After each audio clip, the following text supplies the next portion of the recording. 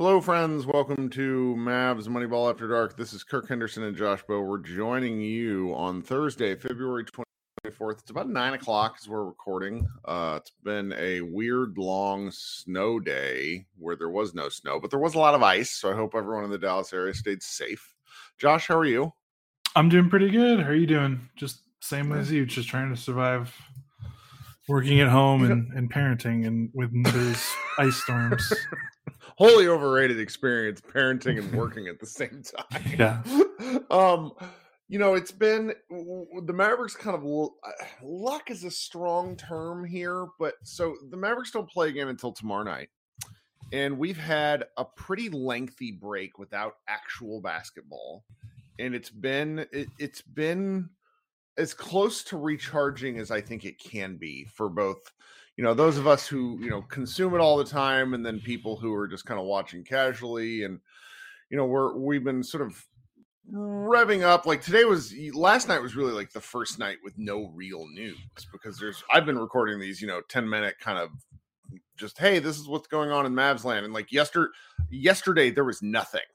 And it was actually kind of nice. And then today, Bobby Crawley asked me to pop on his show to talk about Dirk, and that was really fun. I recommend that, by the way. What's that show called? I don't even know. It's called The Ceiling is the Roof. It's him and Skin's show, and Mike Marshall usually goes on with it. But there's it's been kind of a good solid break, and I was kind of annoyed that it came later, but now that we're here, I feel sort of primed for the stretch run. They play 23 more games, and that leads me to directly talk about something that you've been kind of noodling with for about 3 or 4 days. Now you're putting pen to paper. And I just want to tee up the floor for you to kind of talk about what you're writing and what you're thinking at the moment, and then maybe I'll comment. Yeah, and when you listen to this, it'll be on the site, Friday morning. As I'm writing this, actually, we're writing it this evening, putting the finishing touches on it. Basically, I've been kind of looking at the Maverick now that the Mavericks have kind of established themselves as like the defense is real. If it's going to slump, there's only 23 games left. There's only so far it could slump at this point. Mm-hmm. They've more than proven themselves that the defense is real. Which, now that I've accepted that and bought into it, I've been kind of thinking, okay, what about the offense? Because, the Mavericks want to contend for a title, despite how young Luka Doncic still is. He's playing like a madman. And when you got a guy playing as good as he is and an MVP contender, you always want to compete for a title. And usually the barometer is, top 10 offense, top 10 defense if you want to be a true finals contender. And, clearly the Mavericks aren't there. So then I just kind of thought and took a step back and was like, okay, well, what about just winning a series? Because it feels like if you ask any analyst, if you ask us, if you ask people on the site, our other writers on the site, any other podcasters, Dalton, Nick, Isaac, Matt, whoever, I think we all are in agreement that like winning a first round series is kind of a requirement at this point. And, that would be a major disappointment if they weren't able to get out of the first round again. Doesn't really matter what seed. Right. Even if they're not favored. Right. It's just time. It's fourth year of Luka, third year of him being an MVP caliber player.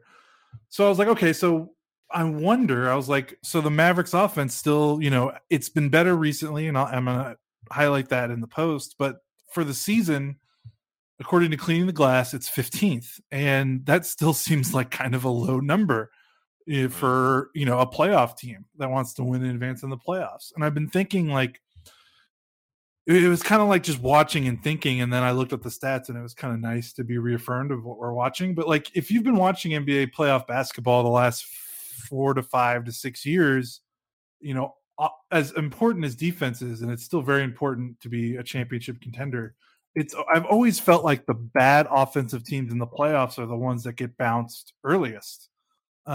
Just the way the game is set up and the way the league kind of favors offense and the way it seems to be easier to hide. It seems like now with coaching and scheming, it's easier to hide a good offensive player that's bad on defense than it is to hide a bad offensive player who's good on defense. Like, it just seems like we're seeing more and more bad offensive players, despite what they contribute on the end of the floor, just get exposed in the playoffs just with the way defenses are playing. Like, you saw the most extreme example was, the Warriors, I think back in 2015 or 2016, can't remember which season, but they basically did not guard Tony Allen in that playoff series against the Grizzlies. Like, they literally left him wide open, and they put Andrew Bogut on him, and Bogut was essentially a free safety. And that's been happening more and more often as we get into these playoff series. Teams are just, if a guy can't shoot, teams are just more than willing to abandon him and double stars and make things miserable for the better offensive players. So that's a long-winded way of me saying, like, I wonder how the Mavericks offensive rating right now stacks up to teams that win at least one playoff series. So I went all the way back to 2011 because I feel like 2011, when the Mavericks won the title, is when the tide started to shift to the new, pace and space 3-point happy era. Yes. So I went back to there, and I'll just, not to spoil anything, but just going back to 2016, I'll just do 2016. Only 4 teams with an offensive rating, and this is all cleaning the glass. I looked this all up. They've got their archives that go all the way back there. So just to be transparent, only 4 teams have won a playoff series since 2016 with an offensive rating 15 or worse. Interesting. And you consider that every year of the playoffs, 8 teams advance. The fact that only 4 have advanced in the last 5 years, that's not a good number if you're looking at the Mavericks, 15 offensive rating. And I'll name the teams off because I've got it up right now. But the last team to do it, 2020 playoffs, the Raptors, they were 16th on offense, but they were 2nd in defense. Who did they have on their team that year, Josh? That was Lowry and Pascal and OG Anunoby, just crazy long arm defenders. Okay, everywhere. Sure. That was a year after Kawhi, I think. Yeah. Sorry, Matt. So they didn't have Kawhi yet, but they still had Lowry and OG and bunch of long arm wings. So they're 2nd on defense. The next time that happened again was the 2018 playoffs. The Celtics were 18th on offense, 1st in defense. And then also in the 2018 playoffs, it was the Utah Jazz, 16th on offense, 2nd in defense. Then you could scroll back, and the next one after that, the last one in from 2016 on, it was the Atlanta Hawks. They were 22nd on offense, 2nd in defense. So there's something you're noticing. It's a top 1 or 2 defense every single time one of these 15 or below offenses advances in the playoffs. And I hope I'm not being like confusing and putting a bunch of numbers and no, whatever. This stuff is worth being. Yeah. If the Mavericks are to do anything this year, we kind of need to have some more nerdy discussions as to the why they can or the why it will be difficult. Right. And currently the Mavs are 15th in offense. So there's still 23 games left. And to their credit, in the last 2 weeks, they're 8th. So since the Kristaps trade, basically since Kristaps went bye-bye, the offense is just reared back to full Luka. Excuse me, more pick and roll. I think is our colleague Iztok for D Magazine wrote a really nice piece on what Luka has been doing in the last month or so to put up these crazy scoring numbers. And it's a lot more pick and roll, a lot more pick and roll man that's spreading the floor, a lot more dribble handoff, which I think me and you've talked about a bunch. Yep. He's so much better when he's getting the ball with a head start. It's trending in the right direction. I'm just saying that like if you're trying to watch for something in these final 23 games, just look at that number, offensive rating for the season. If it can creep above and get closer to 12, 11, 10, or maybe even 13, just historically, the numbers favor the Mavericks so much better in terms of winning a playoff series. So I'm just kind of writing that. I'm going to write, get more in depth and detail in the post. No, it's real fun. But it's just interesting to me because it's like, I'm not trying to be a downer. I'm not trying to say, hey, the Mavericks are going to lose in the first round. It's just like, hey, this is something to watch for. And historically, the trend is not great. Even when you go back, some more years, like in the 2012, 2013. Who would have thought the offense would be the problem? Right. I mean, It's just, and that's such a clear pivot line to the next thing I would like to discuss, where our colleague and everyone's favorite downer, like I love that Xavier has taken the downer like title from me just so crisp and clearly. Xavier wrote what he was a little nervous about it, but I found it to be just a really delightfully straightforward piece on the Dallas Mavericks defense. And as kind of a contrast to the offense, they've made this aspect of their team a real undeniable strength. Like we're 60 something, we're close to 60 something games into the season. The defense as they have played it is real. And they've done enough. Like it's a aggressive scheme that's also aggressive with recovery. And where Kidd really got torched his second year as a Bucks coach was their defense was just getting just destroyed on all recovery actions. Like it was so aggressive that teams used it against them. And so he really broke down. The piece is still on our site. I recommend going to look at it. It's called The Dallas Defense is Very Real.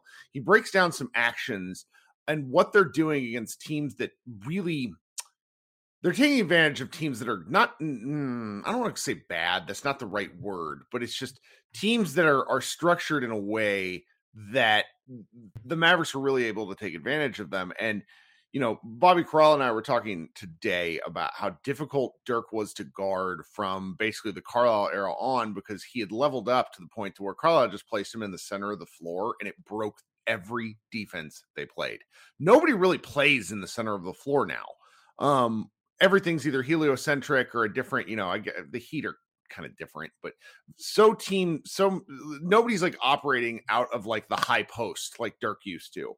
And the way the Mavericks are schemed now, there's 2 or 3 guys at every element of the floor, and they're making ball handlers have to make difficult decisions, and they're sort of grinding the game to a halt in a way that is that teams are frankly struggling against. And it was a fun post. It's not like this, writing about defense for me, I'm curious to your response to this, requires watching the tape like 2 or 3 times. It's hard for me to see stuff in game. And I just thought he did a nice job with this. And if the Mavericks are going to go anywhere, depending on who they play, the defense is the key. Offense, at least in the first round. Maybe beyond the first round, it's a little bit different, but defense it's been their bizarre calling card somehow.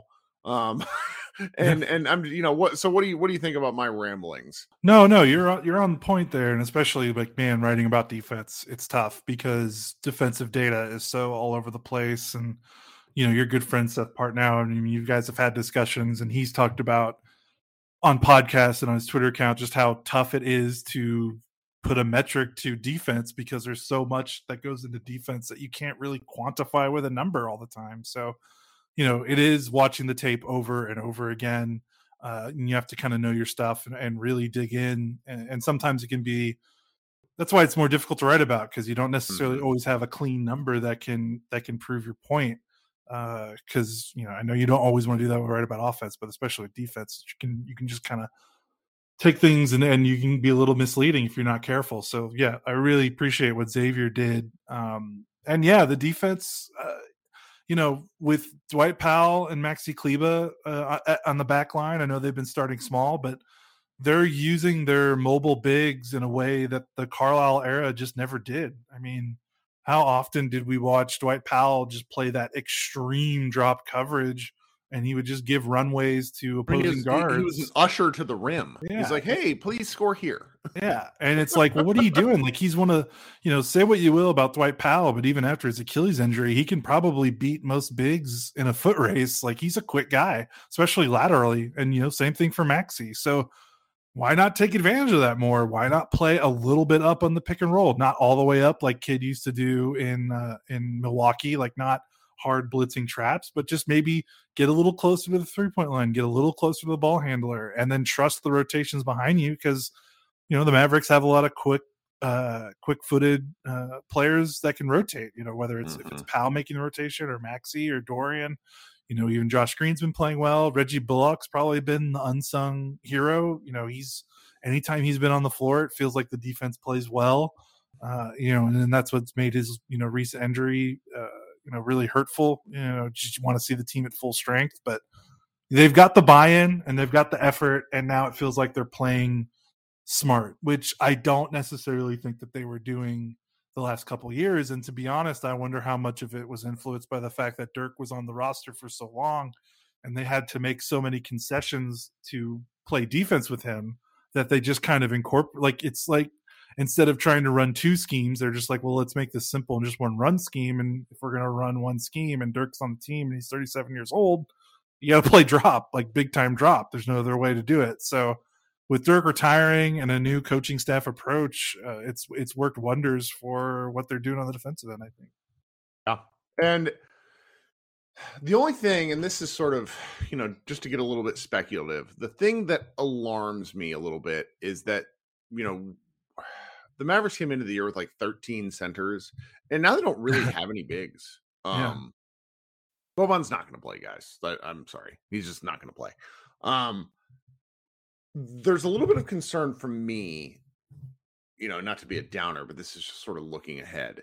They're reliant right now upon Dwight Powell, Maxi Kleber, and Dorian Finney-Smith as sort of a three-person big man rotation, which means Dorian sort of slid into I don't want to call it a natural role, but it's worked. It's worked with what they've done. Some of the numbers with them, both on offense and defense, with Dorian playing for, are really interesting. That's a different discussion. But Powell and Maxi Kleber, simply neither one can get hurt. Not to put too fine a point on it, that's just sort of where my head is. Marquise Chris, hopefully his sore knee will be there, but the Mavericks' depth at the back end of this big man rotation is a little bit concerning. And I feel like the Mavericks really pushed to get, they won 6 of 7 coming into the break. And now they have 23 games and they have a 1.5 game lead ahead on the Nuggets. They're behind the Jazz by 1.5 games. And so that sort of pivots into the next thing that I was like wanting to talk about with you, is just looking ahead just so. And I'm not really, it's just such an interesting way to go the rest of the year, because I'm going to be watching minutes more than I am wins and losses, because if you can't get to the playoffs healthy, an aspect of this doesn't matter. Like, as we're recording, Ja Morant has hurt his hip and he's still playing, but he's apparently looking pretty dogged. That sort of stuff just freaks me out. It just does, because, we all complain about Dwight Powell and Maxi to a certain degree incessantly, but what's worse than not having Dwight Powell and what's worse than Dwight Powell and Maxi Kleber? Not having Dwight Powell and Maxi Kleber. Like, there's not a lot of other options, No. I mean, you can play, like they said, you can play Dorian at the 4, but I appreciate what Marquise Chris has done to earn his roster spot, and he has done some good things in his limited minutes, but that's not someone you want to count on, right, to anchor your defense for an extended stretch. Like, if anything, he's been helpful as like an offensive, not terrible player. Like, he's not a defensive guy. Right. So they the margin, they cut Willie Cauley-Stein and they traded Kristaps. So, I mean, not trying to say that those obviously weren't the wrong moves, but they didn't do anything in the buyout market, and they've kind of they're going to roll the dice with this roster and see where it goes. And unfortunately, Maxi has had some injury issues the last 2 seasons. So, I agree with you. Priority number 1, Maxi has to finish the season healthy, because they don't really have someone, if Dorian's obviously, kind of the heart and soul of this team, but in terms of like what he can do on the court, thankfully they have a Reggie Bullock who's hurt, but if he's healthy, like they have, like, there's a contingency plan. If something happened to Dorian, he missed extended time, there's not really a contingency plan for Maxi. Like, as which is hilarious. Yeah, like, as helpful as Dwight is, they're not the same defensively, obviously. It's just a bizarre scenario, because you and I have collectively sort of pined for the time when they moved on from both of these players, or really, and to a certain degree, even Dorian Finney-Smith. Mm-hmm. And yet here we are, kind of acknowledging their importance to the scheme. It's really weird. Yeah. I mean, that's kind of, if it weren't for the Kristaps trade, maybe we'd be talking about it a little bit differently, because we probably, hey, we got to get Kristaps healthy, and Maxey, maybe Dorian, those kind of slide more under the radar, but he's gone now. So it's kind of, what's left and what we have to focus on. Yeah. Well, coming right out of it, the Mavericks play the Jazz tomorrow night. That will be a tone-setting game. The Mavericks play the Jazz 3 times over the next 23 games. And if they have any hope to want to clear, I don't think this is likely, but it's within the realm. If they're to pass the Jazz and become the 4th seed in the West, they have to beat the Jazz. Like, that's sort of, I don't want to say that that winning tomorrow night is a must-win situation, but if they lose, it simply just makes it that much more difficult. And then behind them are the Denver Nuggets, who are 1.5 games back and have a much easier schedule to finish things. So, you and I came into the season, and one of the things that stuck with me and will stick with me for a while is you're just like, can we fast forward to the offseason, or to the not offseason, to the postseason? And this season has been remarkably interesting.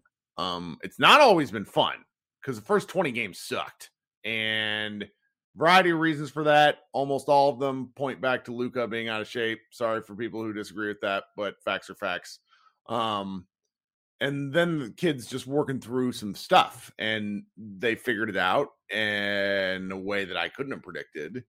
And I've not been bored. I don't want to sit here and act like this has been the most entertaining season of my life, but I've wanted to tune in to see what we're watching. And I'm really feeling like that as we head into like these March games, which is just not always the case.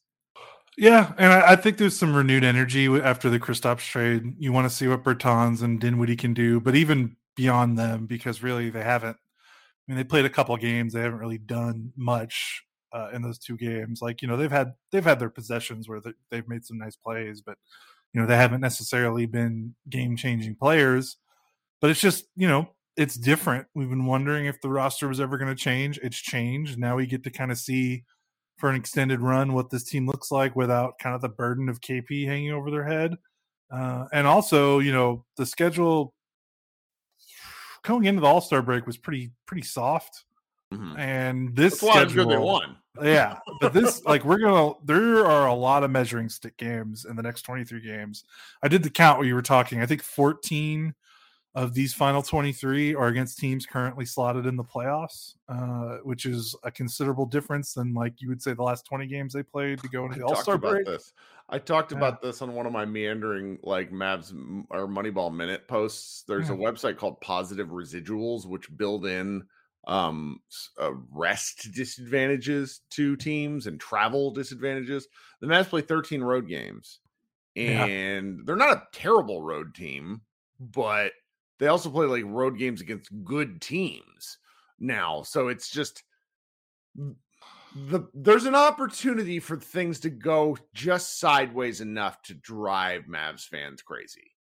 Yeah. And I mean, right out the gate, at Utah, at Golden State, at Lakers versus Golden State. I mean, I know Los Angeles has kind of been a joke lately, but I mean, they're going to be desperate. Exists. Right. Like this is like that's a tough 4-game opening. And then they've got a road trip that includes at Boston. This is all in a row. At Boston, at Brooklyn, at Philly, at Charlotte. That's tough, man. And then you come home and play Minnesota 2 out of the 3. Out of your next 3, and then Utah after that. I mean, they've had some pockets recently where they play like 2 or 3 out of 4 against like some lottery bound teams. That doesn't really exist until the end of the schedule, where they play Detroit, Portland, and San Antonio to close the season. Before that, 3 out of 4 games up until that stretch are going to be like 3 out of the 4 are going to be good.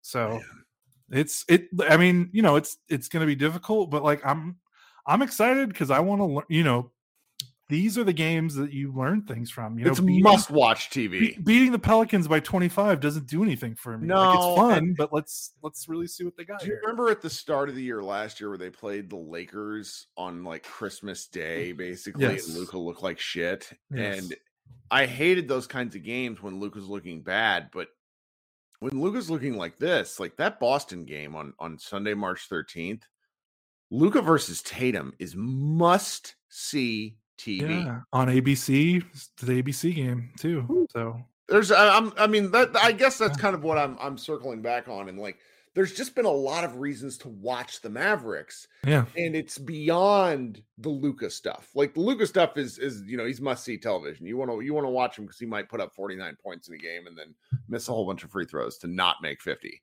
Um, it's incredible. I'm really looking forward to the back half of this of what we have going on here. But past that, I think I'm going to go to bed early and try to attempt to rest up for tomorrow night's game. Do you got anything else before we get out of Dodge? no, let's do it. This has been fun. I Yeah, like talking basketball with you. We do me good at too. this. Um, guys, it's been Kirk Henderson, Josh Bowe, Mavs Moneyball. You should subscribe to our feed if you haven't. You should tell your friends, which clearly some of you have been because our subscription rates are positive. We really appreciate all the support, and we will talk with you guys tomorrow night after the Jazz game, and we will look forward to that. Everyone, have a great end of your week.